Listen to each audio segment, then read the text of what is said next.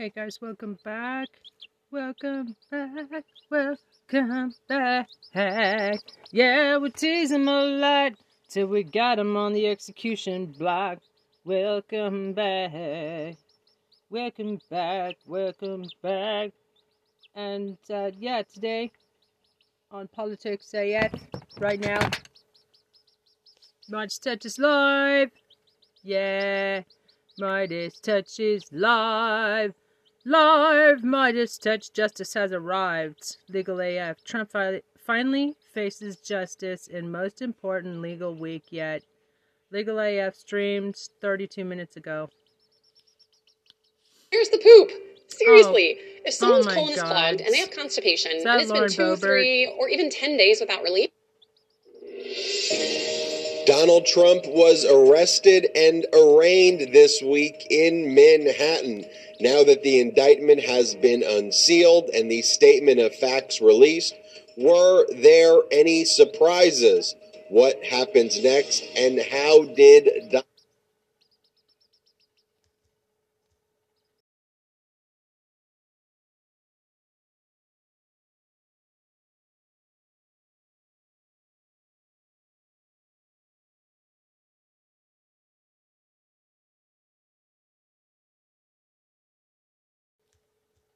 It says a restaurant.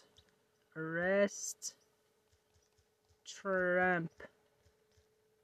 And then I'm going to paste my little thing I'm doing today. And, oh, yeah. What was that? Go subscribe, motherfuckers. Go subscribe.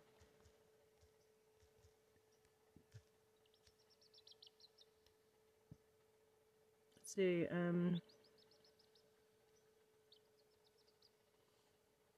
533 friends. Oh, good. Yeah. Share it with, because I've got the most friends in my personal. Donald Trump and the MAGA Republicans respond? Like you probably expected they would, despicably. We will discuss. Special counsel Jack Smith had some big wins this week in his criminal investigation into Donald Trump. Former Vice President Mike Pence announced he would not be appealing a federal court order requiring his testimony before the Washington, D.C. grand jury, and the D.C. Circuit Court of Appeals denied Donald Trump's appeal, trying to block the testimony of his other former top aides under executive privilege, and some other big wins by Jack Smith that we will discuss on this episode of Legal AF. Another major ruling was handed down by the D.C. Circuit Court of Appeals this week. The Court of Appeals reversed federal judge Carl Nichols, a Trump appointee's prior order, holding that the obstruction of official proceeding count could not be filed against January 6th insurrectionists, except in the narrowest of circumstances. This ruling by the D.C. Circuit Court of Appeals confirms that federal prosecutors can bring this very powerful obstruction of an official proceeding charge, and that the prior convictions of these charges will not be overturned, which could spell big trouble for Donald Trump as well. We will discuss. Speaking of Trump judges, a Trump judge, and I should add a man from the Northern District of Texas, issued a disgusting order on Friday blocking the FDA's approval of mifepristone, the very safe abortion pill. And in the ruling, this Trump-appointed man judge said pregnancy is not dangerous. It's a normal physiological function that should not be subject to the administrative rule procedures from the year 2000. And within almost minutes, though, of that ruling, another judge, a judge in the state of Washington, who was appointed by President Obama, made a conflicting ruling, compelling the FDA to keep its authorization for this very safe drug. What are the implications for these dueling orders? We will discuss. And finally, right-wing Supreme Court Justice Clarence Thomas was exposed engaging in what could only be called despicable criminal conduct. In a bombshell report by ProPublica, he was caught taking millions of dollars in gifts over the course of many decades from a right-wing donor. We're talking about private jet flights. We're talking about trips on super yachts. We're talking about luxury vacations every single summer, partying with leaders of the Federalist Society. So what happens next there? What can be done? We will discuss that as well here on Legal AF. I'm Ben Meiselas, joined by Michael Popak. Michael Popak, how are you doing? I'm doing great. What an introduction. And got a lot to cover, but because I follow some of the social media, I made in honor of Tim Russert a whiteboard, which I posted on my social media. This just keeps track of, we're going to need a bigger board, but this is just where we are with Donald Trump so far. We're going to talk about number one, Manhattan DA indictment already happened. We're going to talk about Fulton County, Georgia, which we expect to be an indictment in May. 3 is Jack Smith and all his grand juries in the District of Columbia. 4 is E. Jean Carroll civil rape case, federal court, New York, that's going to trial on April the 25th. 5 is the New York Attorney General $250 million civil fraud case going to trial in New York State Court on October the 2nd.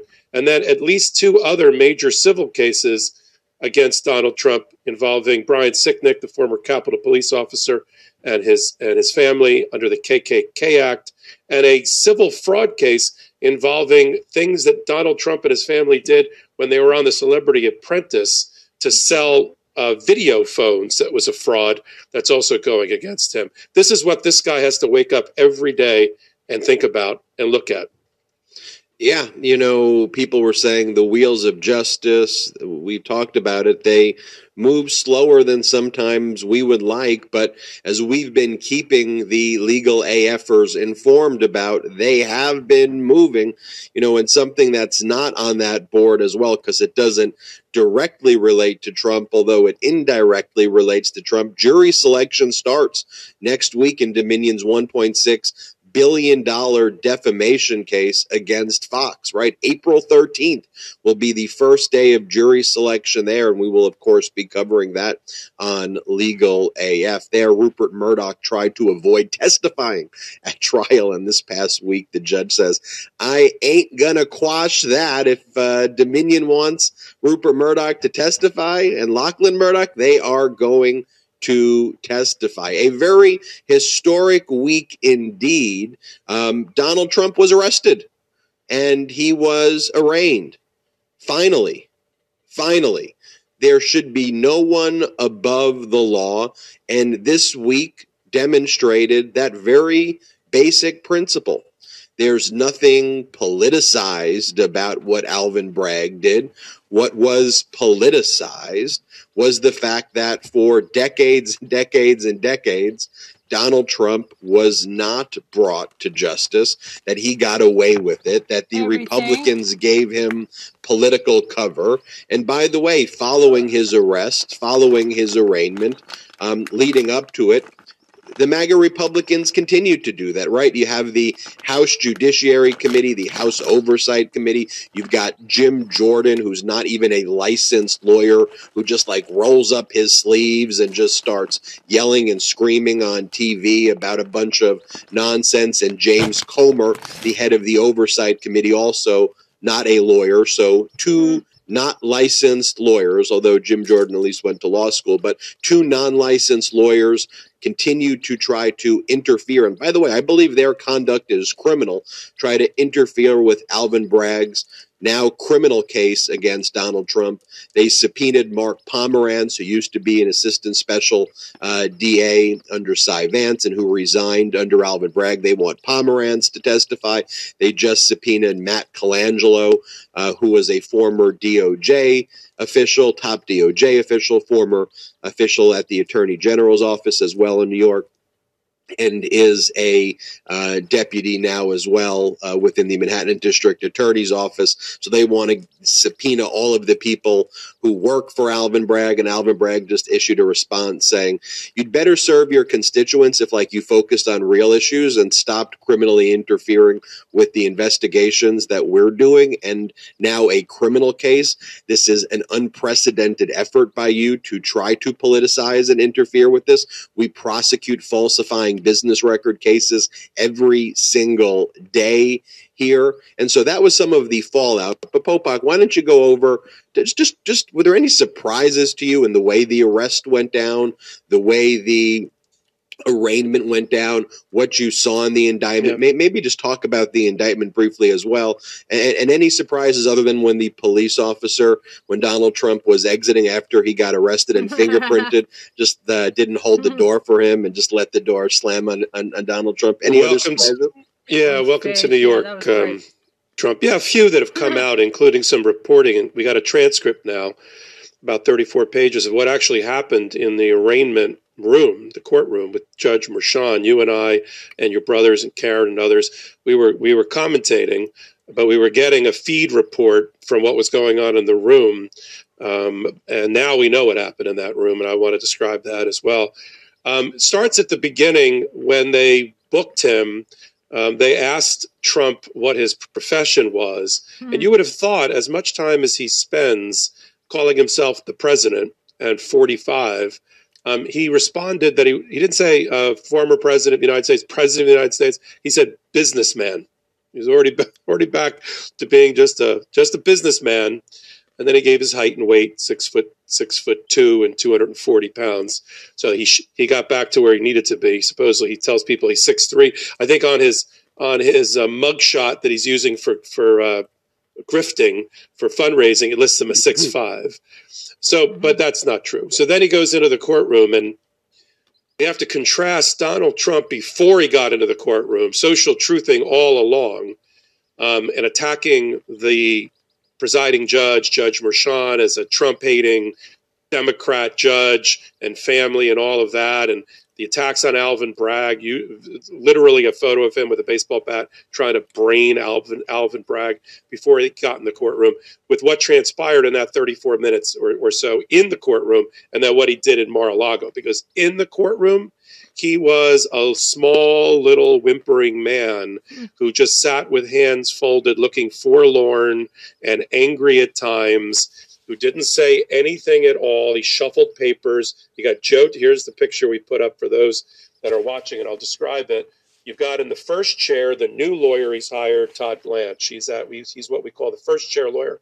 He'll probably be the lead trial lawyer for most of what's going on. Next to him, Susan Necklace, who lost his Trump organization or Trump cases against the Manhattan DA for 17 counts of felony fraud back in December. Then Donald Trump, then Joe Tacopina. He's got the seat usually reserved by a third-level associate who has to sit on a witness or sit on a client and just keep him busy. He's not really having a major role. And then you've got the current Michael Cohen for Donald Trump. What I mean by that is the in-house consigliere, Boris Epshteyn, who he himself has had his own phone picked up by the feds.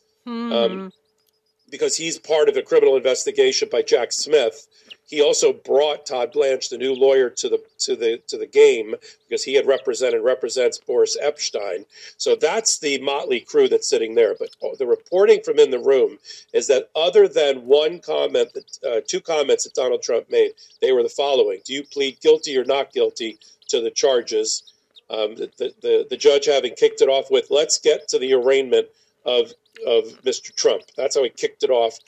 How do you plead? He said not guilty. At the end, the judge, after listening to Chris Conroy for the Manhattan DA's office, after reading the indictment, say we're worried about Mr. Trump and his attacks on prosecutors, families, the impact on the jury, the impact on the city at large.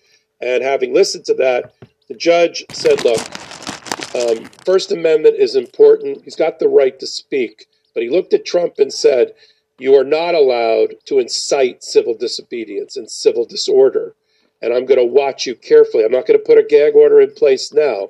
But he also lectured the president. I'm sure Trump, the former president, I'm sure Trump wasn't happy about it. And he said, if you are disruptive in my courtroom. In other words, I'm in charge, not you.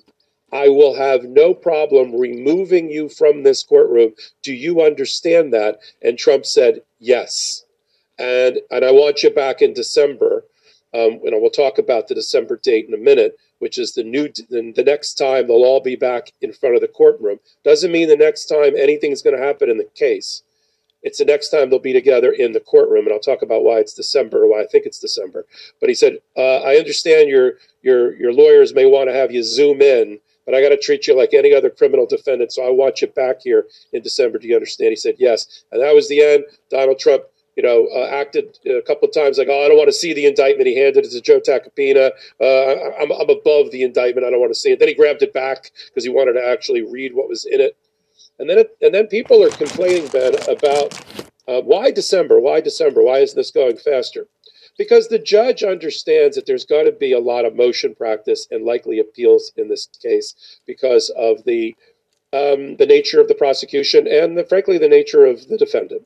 And so 9 months between now and then allows the inevitable motion to dismiss the indictment practice, the motion to attack the grand jury minutes and the entire charging process that was used by Alvin Bragg, and then get through an appellate process, 1 or 2 levels of appeal in New York, either the first level appeal at the first department for Manhattan, or the ultimate appeal for the highest level court in New York, which is the Court of Appeals.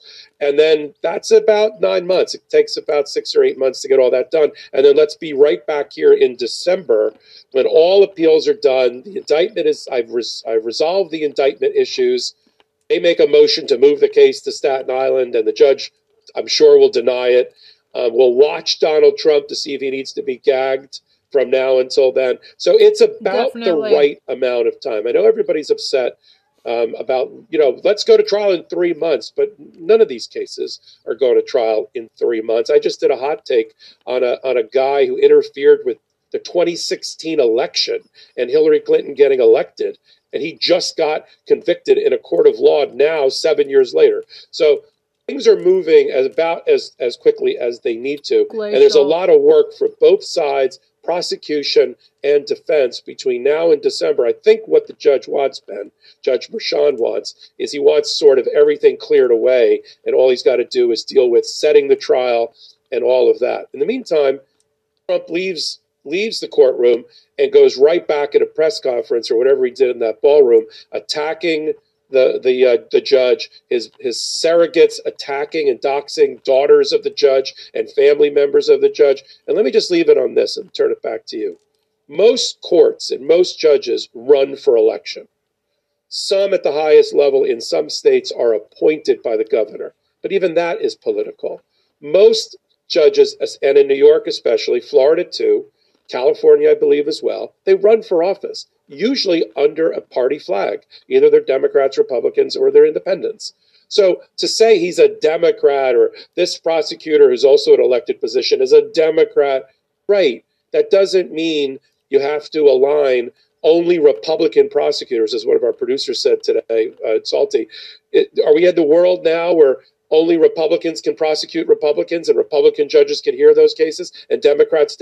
No, that's not how our justice system works. And I'm sorry that everybody's just waking up on the far, far MAGA right to understand that we have an elected judiciary where there are Democrats that serve in office as law enforcement, prosecutors, and on the bench. But that's the world that we live in. Just like we have to put up on the other side of the aisle with, Clarence Thomas, we'll talk about it later, being in bed with MAGA donors for the last 20 years, along with his wife.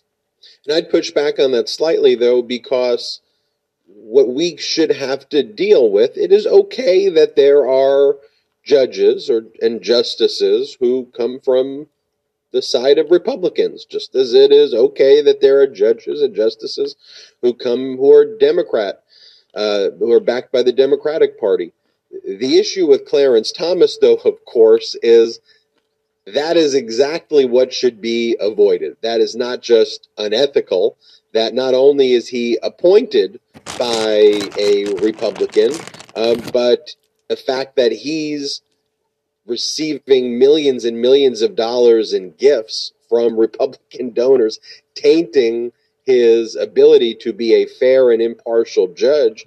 I mean, set aside the mere fact that the appearance of impropriety is something that should be avoided on the bench. You've got Justice Clarence Thomas just out there taking private jets and private jet flights and super yacht trips to traveling around on exotic islands and wearing T-shirts that has the name of the yacht, the Michaela, and going to these exclusive retreats like each and every summer. I mean, yeah, they're right there for those watching. That's one of the ways ProPublica was able to identify this on Clarence Thomas. He wears the shirts of all of the summer trips that they go on that has a photo of the yacht. So it would say the Indonesia trip, the Greek island trip, so on and so forth. Popak, I'll make this observation too about the December date and about the speed in which the Trump case is moving at. I can just say from my own experience, it's actually moving faster than other criminal cases that I'm aware about. You mentioned the case that was in the, that relates to election disinformation in the Hillary Clinton election that now just went to trial. I'm familiar with cases that 5, 7, 8, 10 years before they go to trial. And the judges now are on to Donald Trump's delay tactics, though. So they are moving these cases much quicker. I do not expect these Trump cases to go that far. Like, I would expect this case to, probably go to trial sometime in 2024. That December date, I think, is going to be a meaningful date. And the court's going to have a very short leash, the same way Judge Arthur Engoron had a very short leash. Judge Arthur Engoron, another Manhattan judge in the New York Attorney General Letitia James civil fraud case, who set a October 2nd, 2023 trial date and said, this is etched in stone. You're not moving this at all. We know your dilatory and delay tactics. This ain't moving. And by the way, all of these dates actually line up very nicely because before that December hearing, what we're going to see, going back to your whiteboard there, Popok, is you're going to have the E. Jean Carroll case, and you're going to see a lot more of Donald Trump sitting in a court with his arms crossed like that, because he's likely going to have to show up to that trial. And then you're going to see the New York Attorney General Letitia James case as well, where that civil fraud case, there's a criminal investigation taking place as well by Alvin Bragg into the criminal conduct about that. So depending on how the jury rules there, I think one of the things Alvin Bragg is waiting on for those bigger charges, the fraudulent valuation and the tax crimes that Trump engaged in, is what's going to happen with that jury in the New York AG case. How are they going to rule? And is Donald Trump, and if there's a finding that Trump engaged in this fraudulent valuation scheme in the New York AG case, I think that's when you'll see the criminal charges also brought by Alvin Bragg, which are even more serious criminal charges here. I know you got one final observation, Popok, and then we'll hit the next one. The checkerboard you're talking about is really, really important. First to indict doesn't mean first to try. And then we've got the federal versus, federal versus state interaction here. I've done a hot take and will do a hot take on, even if you indicted first, who do I think is going to try first? And where does Jack Smith, who may come out of the chute third, but he may end up being first in line for his prosecutions, depending upon what he does. The other thing about the December date for Trump that I want to mention is I think it leaves plenty of time for what I predict will be a superseding indictment or an amended indictment. Because there's a little bit of a mismatch, and Karen Freeman-Agnifilo, our co-anchor, did a nice job talking about it on Wednesday's show, between the statement of facts, which is not technically the indictment, and the indictment, which is the 34 felony charges, all for business record fraud and tampering of the books and records, the check register, and the general ledger. And the way they get it up to a felony is the second fraud, the second crime, which can be a misdemeanor, pardon me, as well, is either tax evasion, if you read the statement of claim, the statement of facts, tax evasion, or election fraud, state or federal, or something like that. The reason I'm a little bit loose on it is because the statement of facts talks about conspiracy, but there's no conspiracy count yet in the indictment. The statement of facts talks about tax issues, tax fraud and manipulation by taking a deduction for legal expenses paid to Michael Cohen when it wasn't really that. It was a payment to Stormy Daniels. So eventually, I think we're going to have, as this case develops over the next period of time, as the statement of facts merges into the indictment, as things that Alvin Bragg said in his own press conference about conspiracy end up in the indictment, I think we're going to see a conspiracy count. I think we're going to see more flesh on the bone in the indictment. But he doesn't have to do that. Everyone's like, it's so bare bones and skeletal, the indictment. Right, because you want to have a very small target to shoot at when the other side moves to dismiss the indictment. Put in your bare minimum, put the rest over in the statement of facts. But I think then before December, we'll see a superseding amended indictment that will bring in things like a conspiracy count. In addition to, right now, we have the 34 counts of falsifying business records, essentially each of the checks being separate counts, and that's, ultimately, and by the way, Karen Friedman-Agnifilo predicted that perfectly, and you think the superseding indictment will add additional conspiracy counts, so there may be additional counts added even before that December date, and so we will keep everybody posted there. Some big wins by special counsel Jack Smith that really spelled big trouble for Donald Trump. I want to talk about that, but first let's take this quick break. This episode is brought to you by our sponsor, BetterHelp. All because I'm basically, like I said, Smith had some real... Here we go again. Me and my lonesome ass friends. Spin up your dope. I'm saying I should tell your mama and you. You don't have to test.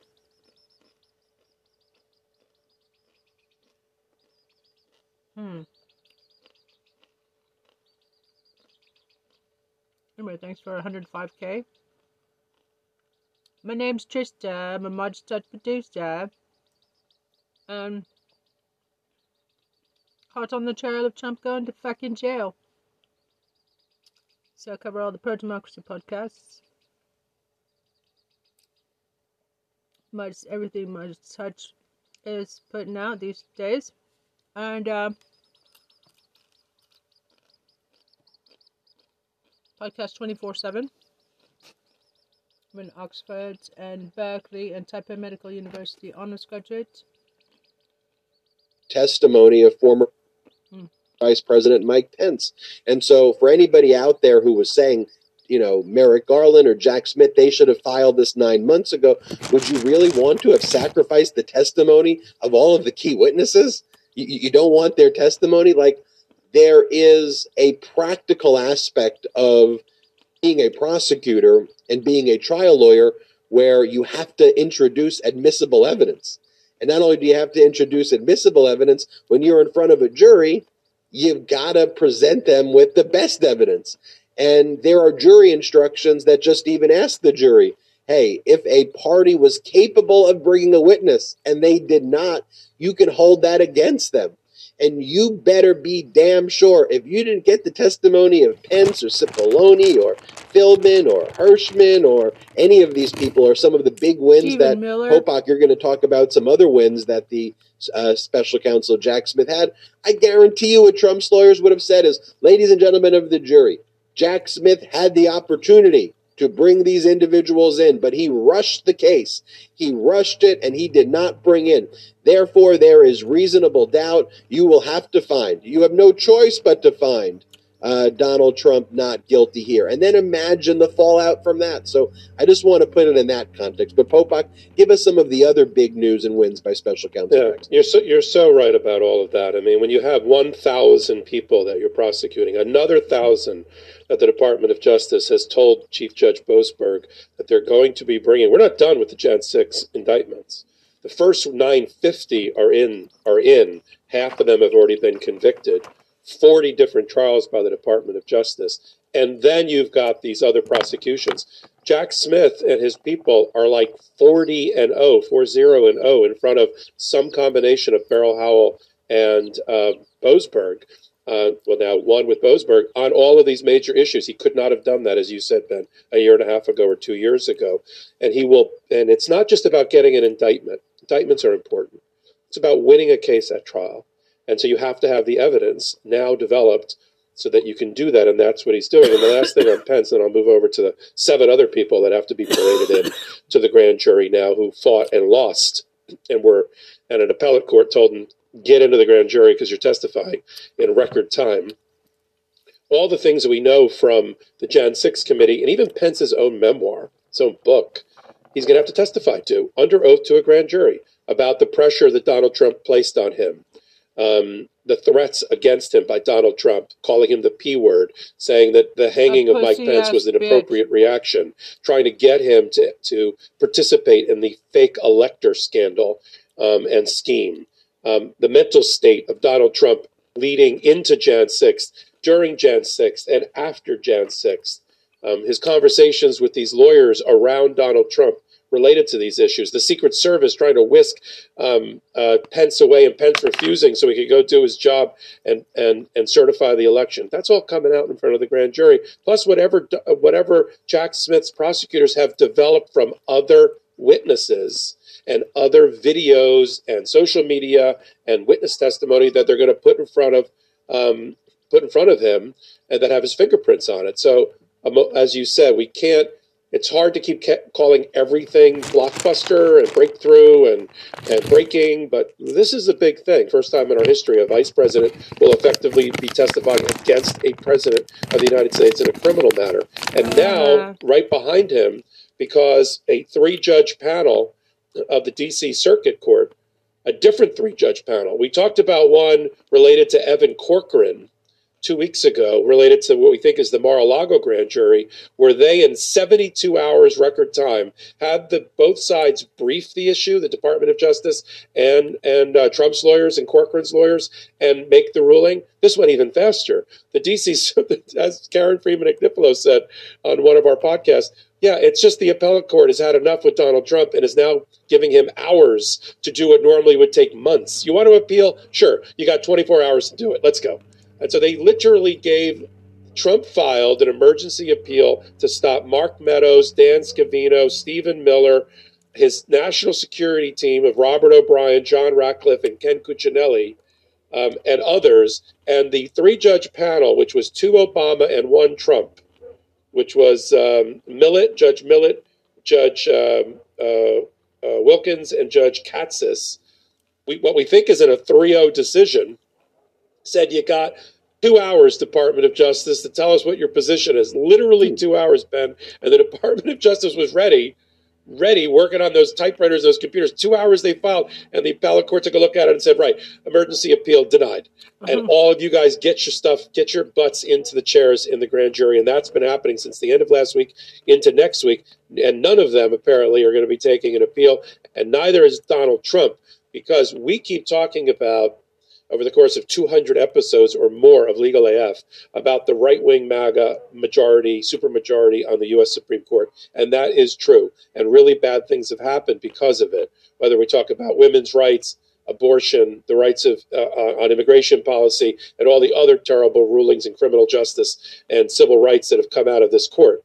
But the one place where Donald Trump does not have home court advantage is everything related to his presidency, his papers, Mar-a-Lago, testimony. That apparently even the right wing of the Supreme Court is not in his favor. And now Donald Trump, on at least 2 separate occasions in the last month, has said pass when it comes to trying to do an appeal to the Supreme Court. So you have, for example, former Chief of Staff Mark Meadows. You got former Director of National Intelligence John Ratcliffe. You got former National Security Advisor Robert O'Brien. This headline says, exclusive national security officials tell special counsel Trump was repeatedly warned he did not have the authority to seize voting machines.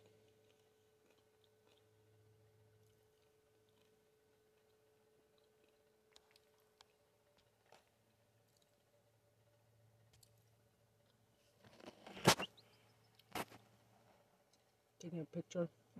Got former top aide Stephen Miller. You got former deputy chief of staff and social media director Dan Scavino. You got former aide Nick Luna. You got former aide John McKinty. You got former DHS official Ken Cuccinelli, who, by the way, already has testified now before the grand jury after that ruling. I believe he testified middle of last week. But the reason also why that order is handed out so quickly right there is because all of this precedent has already been established that Trump is not entitled to executive privilege, right? He's trying to argue that he's got this executive privilege claim, that that's what keeps these communications confidential. And the law has been very clear and has now been ruled on with these prior objections that he's made before this batch of witnesses that no, number one, you're the former president. You're not the current president. So on that basis alone, you shouldn't be able to assert executive privilege. You know, there's a narrow line of kind of undeveloped case law where it is possible a former president can assert executive privilege in interbranch disputes, maybe. This isn't an interbranch dispute. It's the current executive branch wants information, and it's a criminal investigation. So former executive can assert it against the current executive branch, where the current executive branch is not asserting executive privilege. And even if Trump was able to assert it, even if Biden, let's say Biden wanted to assert it, which Biden's not asserting it, Biden is saying, why would I assert executive privilege where the assertion relates to someone trying to overthrow our Constitution? It's the exact opposite of what the constitutional duties are of a United States president. But even assuming you could assert it, it can be overruled if the Department of Justice shows a compelling need and a compelling interest in their criminal investigation. And of course, they're able to show it there. So it's a real frivolous objection at this point to even assert executive privilege. But going back to what I said before, brick by brick by brick, you have to build these wins in order to get to the place where we are today, where the federal courts, just like the Trump, stop wasting our time. These people got to testify. So just imagine again that you go do trial for everybody who was like, we need to file this case 9 months ago. Okay, so you want to go to trial without Pence, without Meadows, without Ratcliffe, without O'Brien, without Miller, without Luna, without McKenty, without Cuccinelli? Okay, that is the height of prosecutorial malpractice, if that's what you wanted to do. But that is why, look, Legal AF's an important show, because we have to really talk about those types of issues, because it's very easy for me to just say to you, yeah, you know, screw it. Garland's taking way too long. Screw it. And to some extent, I feel the pain. I do. I wish it went faster. But what Garland had been doing, and then what Jack Smith did when he took over, is you've got to build these things to where we are today, where you can't poke any holes in it, because Donald Trump is the ultimate hole poker, and he's got all his people out there trying to poke holes and do all of that. So this is great prosecutorial work. Popak, I want to move on to the next big D.C. Circuit Court of Appeals victory right now. And we talked about this here as well, this obstruction of an official proceeding charge. It is a critical charge in the toolkit of federal prosecutors. And you had this Trump-appointed judge, Carl Nichols. I think this is going to be a theme in this episode, because when we talk about the ruling by the Trump judge in Texas, who just blocked the FDA's 2000 approval of mifepristone, a Trump-appointed judge. This is why elections have consequences. And by the way, you go back and you look at those debates between Trump and Hillary Clinton, she warned about every one of these things over and over again in those debates. But Popak, you want to walk us through why this D.C. Circuit Court of Appeals ruling was so important, and also the composition of this panel was interesting, though, because it did seem like the Biden judge here says federal appeals court upholds Justice Department's use of key obstruction law in January 6 cases. Key obstruction. Justice Pan on the Circuit Court of Appeals got one of the Trump judges, though, to move over into, and a very young Trump judge, one of these really inexperienced Trump judges who's basically like my age, who is, do you think he's 2 years older than me, who Donald Trump appointed. Who, by the way, at least I went to trials. Like, this lawyer, I don't think had any trial experience, you know, when he was appointed by Donald, and he has this position in the D.C. Circuit Court of Appeals. But Judge Pan, a Biden appointee, I think moved this judge in the right place. Can you discuss what happened? Yeah, well, let's start at the top, and we'll talk about that judge, Judge Walker, whose main experience before he took the bench and being appointed by Trump was to be the apologist for Brett Kavanaugh, when Brett Kavanaugh's candidacy was taking on a lot of water for sexual assault charges that were being made against him. He went on TV 115 times to defend Brett Kavanaugh. So he's a far right person. But Pan, who's the first Asian Pacific woman to ever serve in that position, appointed by Biden, who wrote the majority decision, she had to get another vote. And Katsas, who is a right MAGA Trumper, was never going to go her way. So she found a way to thread the needle and get Walker to join her. The reason this is so important is because every judge in the D.C. circuit that is hearing all of these Jan 6 cases, these 500 or so that are scheduled ultimately either settle by plea or go to trial, every one of them, except for Judge Nichols, has found that there's two giant charges, two big hammers the Department of Justice uses in the process that are appropriately charged. One is seditious conspiracy and sedition, and all of the major penalties related to that. But they reserve that for a small group, maybe 15 or 20 total, of the entire 2,000 that attacked the Capitol, who really fit the bill, fit the elements of seditious conspiracy.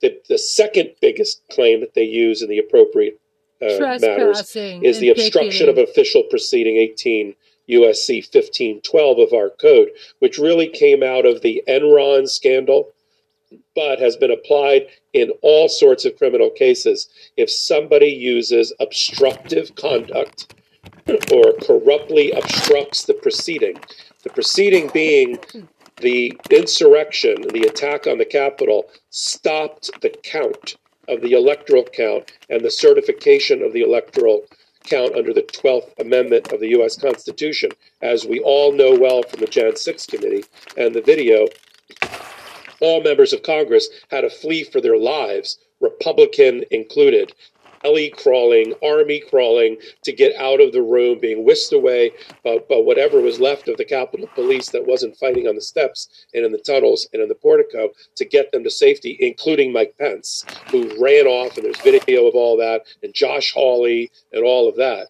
Okay, while that was going on, what wasn't going on was the certification of the election at that very moment. And so the Department of Justice and every judge but Judge Nichols agreed. Not only that, there's already been convictions. There's people that have both pled guilty to this charge, which is a 20-year felony, up to 20-year felony conviction, or have had a jury of their peers find that they violated this statute.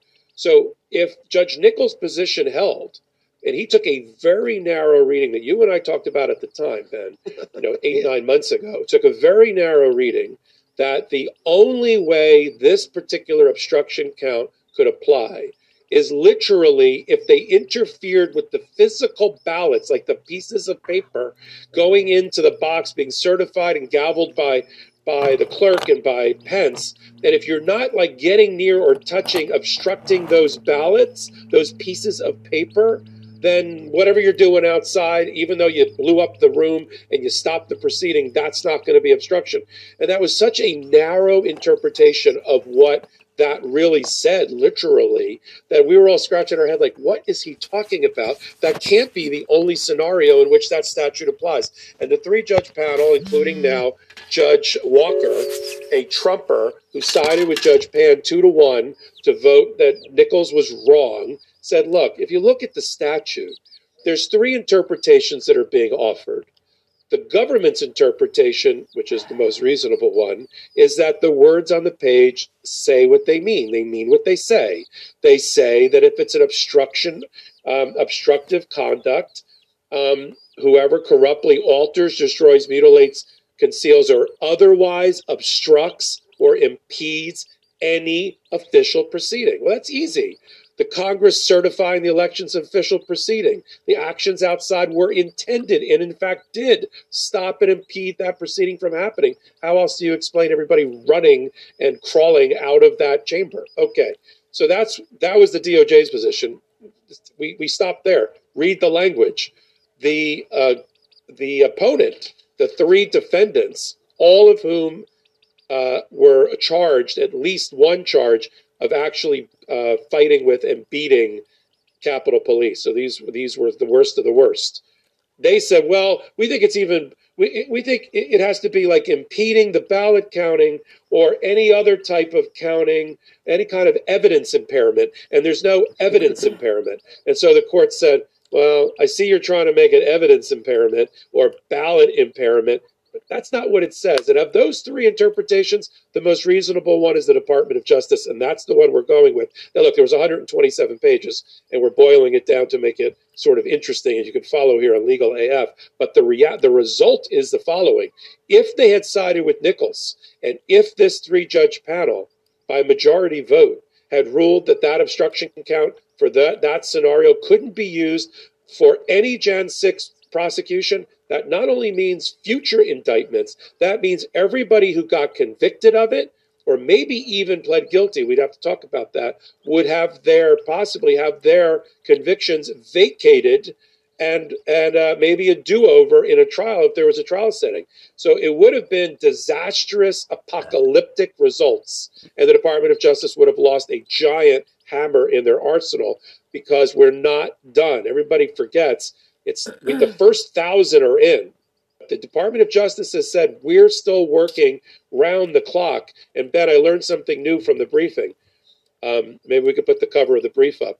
There is, under Merrick Garland, a capital siege section that has been created at the Department of Justice, and the lawyers that argued this brief are the chief and an attorney for the capital siege section of the Department of Justice. That means there's a group of people that all they do morning, noon, and night, from the moment they get up in the morning to the time they hit their head on the pillow, is nothing but capital siege investigation, prosecution. And there's another 1,000 people who think they got away with it. They haven't been captured yet and arrested yet, but the Department of Justice is coming for them because we know it, because they told the chief judge, get ready, we're going to need more resources. We may bring another 1,000 through over the next year. Yeah. You think about Special Counsel Jack Smith's toolkit also in his criminal investigations of Donald Trump. If he had lost that ability to bring an obstruction of official proceeding count against Donald Trump, that's likely to be one of the main charges ultimately brought against Donald Trump. And Salty, if you pull that statute up one more time, this 18 U.S.C. 50.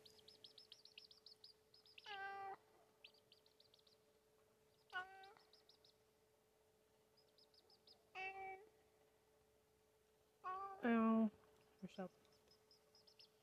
Ow.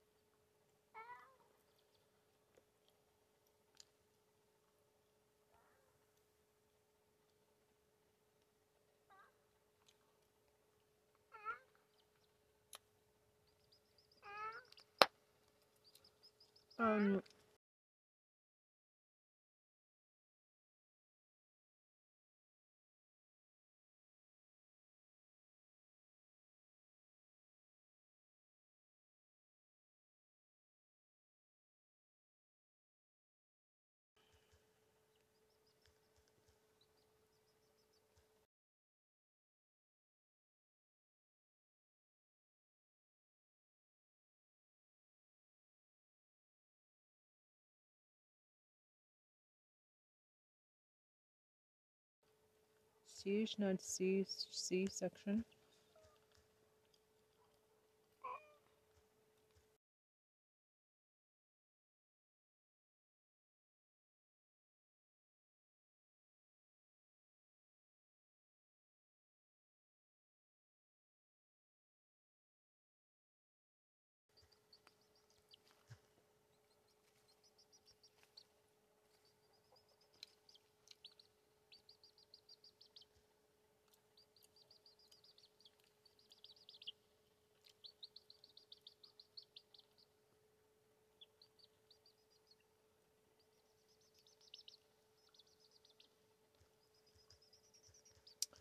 on Diaper Dawn.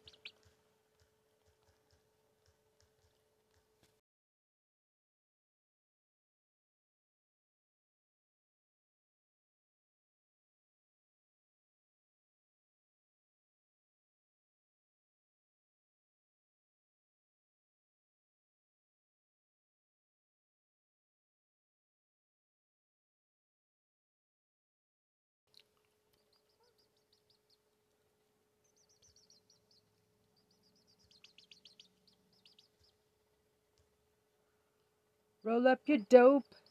I ain't playing. Well, I should tell your mama on you.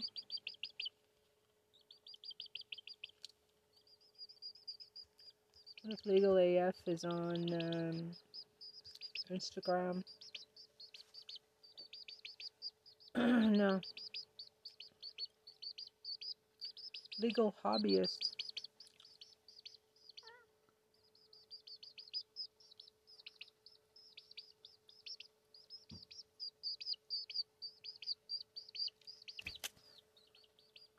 Ow. Ow.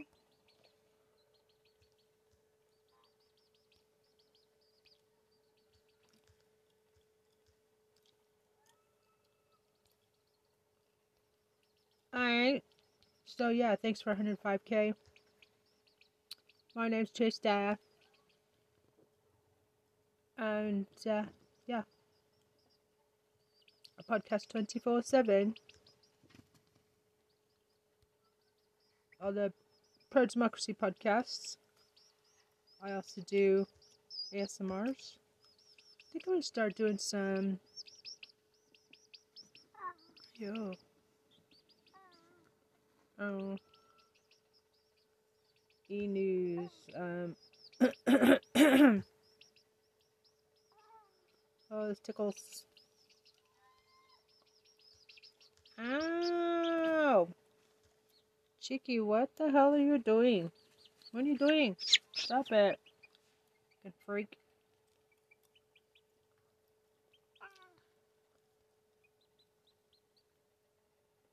Lock Trump up!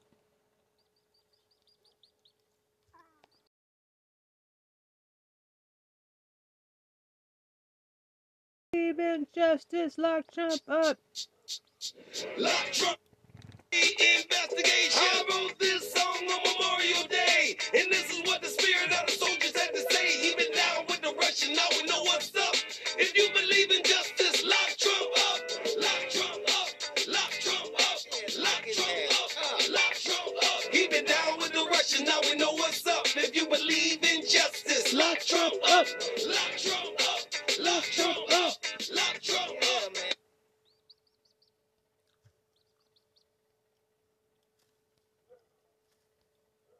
Alright, Christopher Governor _ POTUS 2024. Trista Artista.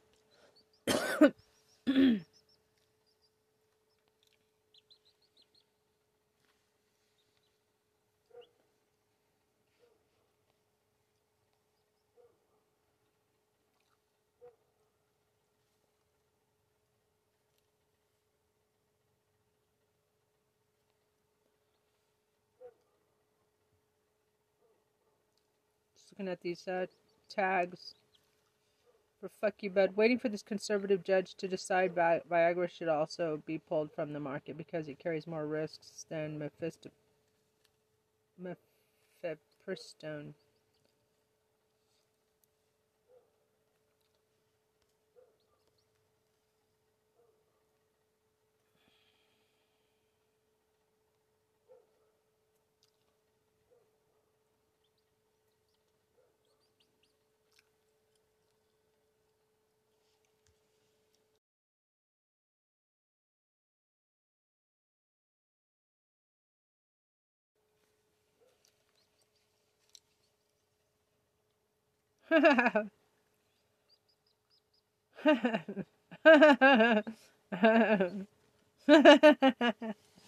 There's a lady with a sign. This is in Scotland. It says Trump is a cunt. There's a policeman in front of her.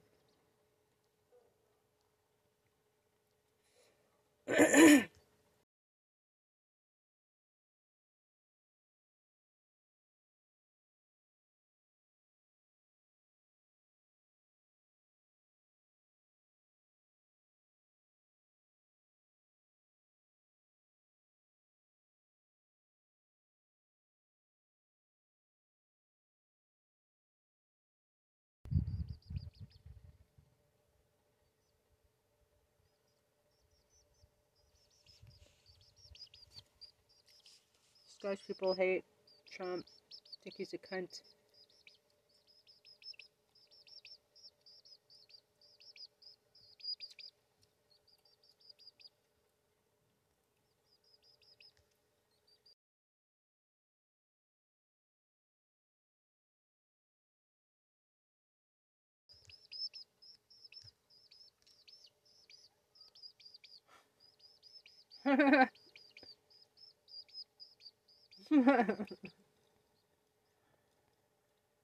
Hilarious.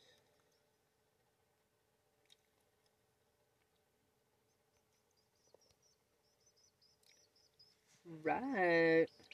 Hey, and this is what the spirit of the soldiers had to say. Even down with the Russian, now we know what's up. If you believe in justice, lock Trump up, lock Trump up, lock Trump up, lock Trump. Okay, I'm gonna change my Facebook to what, Christopher Prez. Don't have any followers on Christopher Prez yet.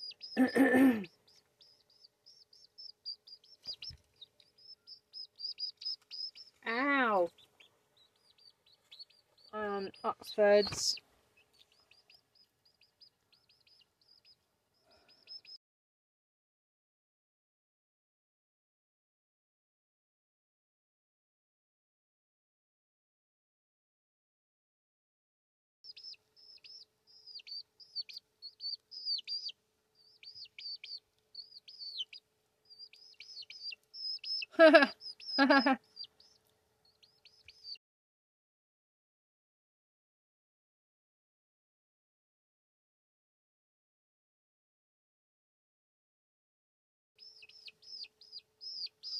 Chicky, Chicky, going so crazy, cause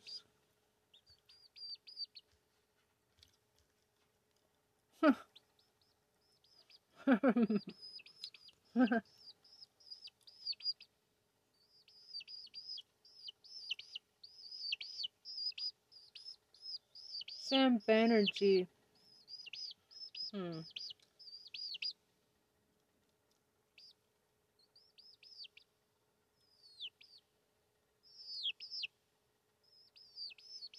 Okie doke.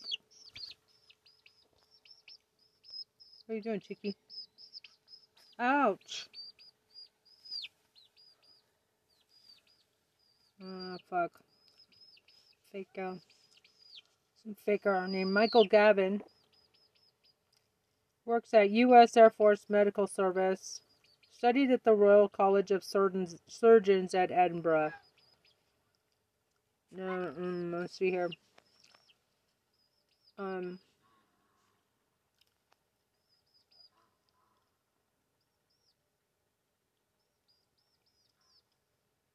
Profile. Orthopedist, writer, mental health advocate, aspiring social activist, book, music, and animal lover. I mean, it sounds nice, but I just I have a strong feeling it's just a fake person. Has a picture of the plane, U.S. Air Force.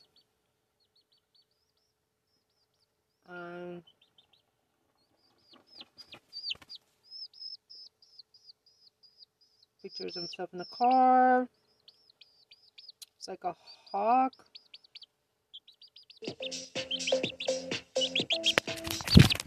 Hi, yo, Chicky. Just chill.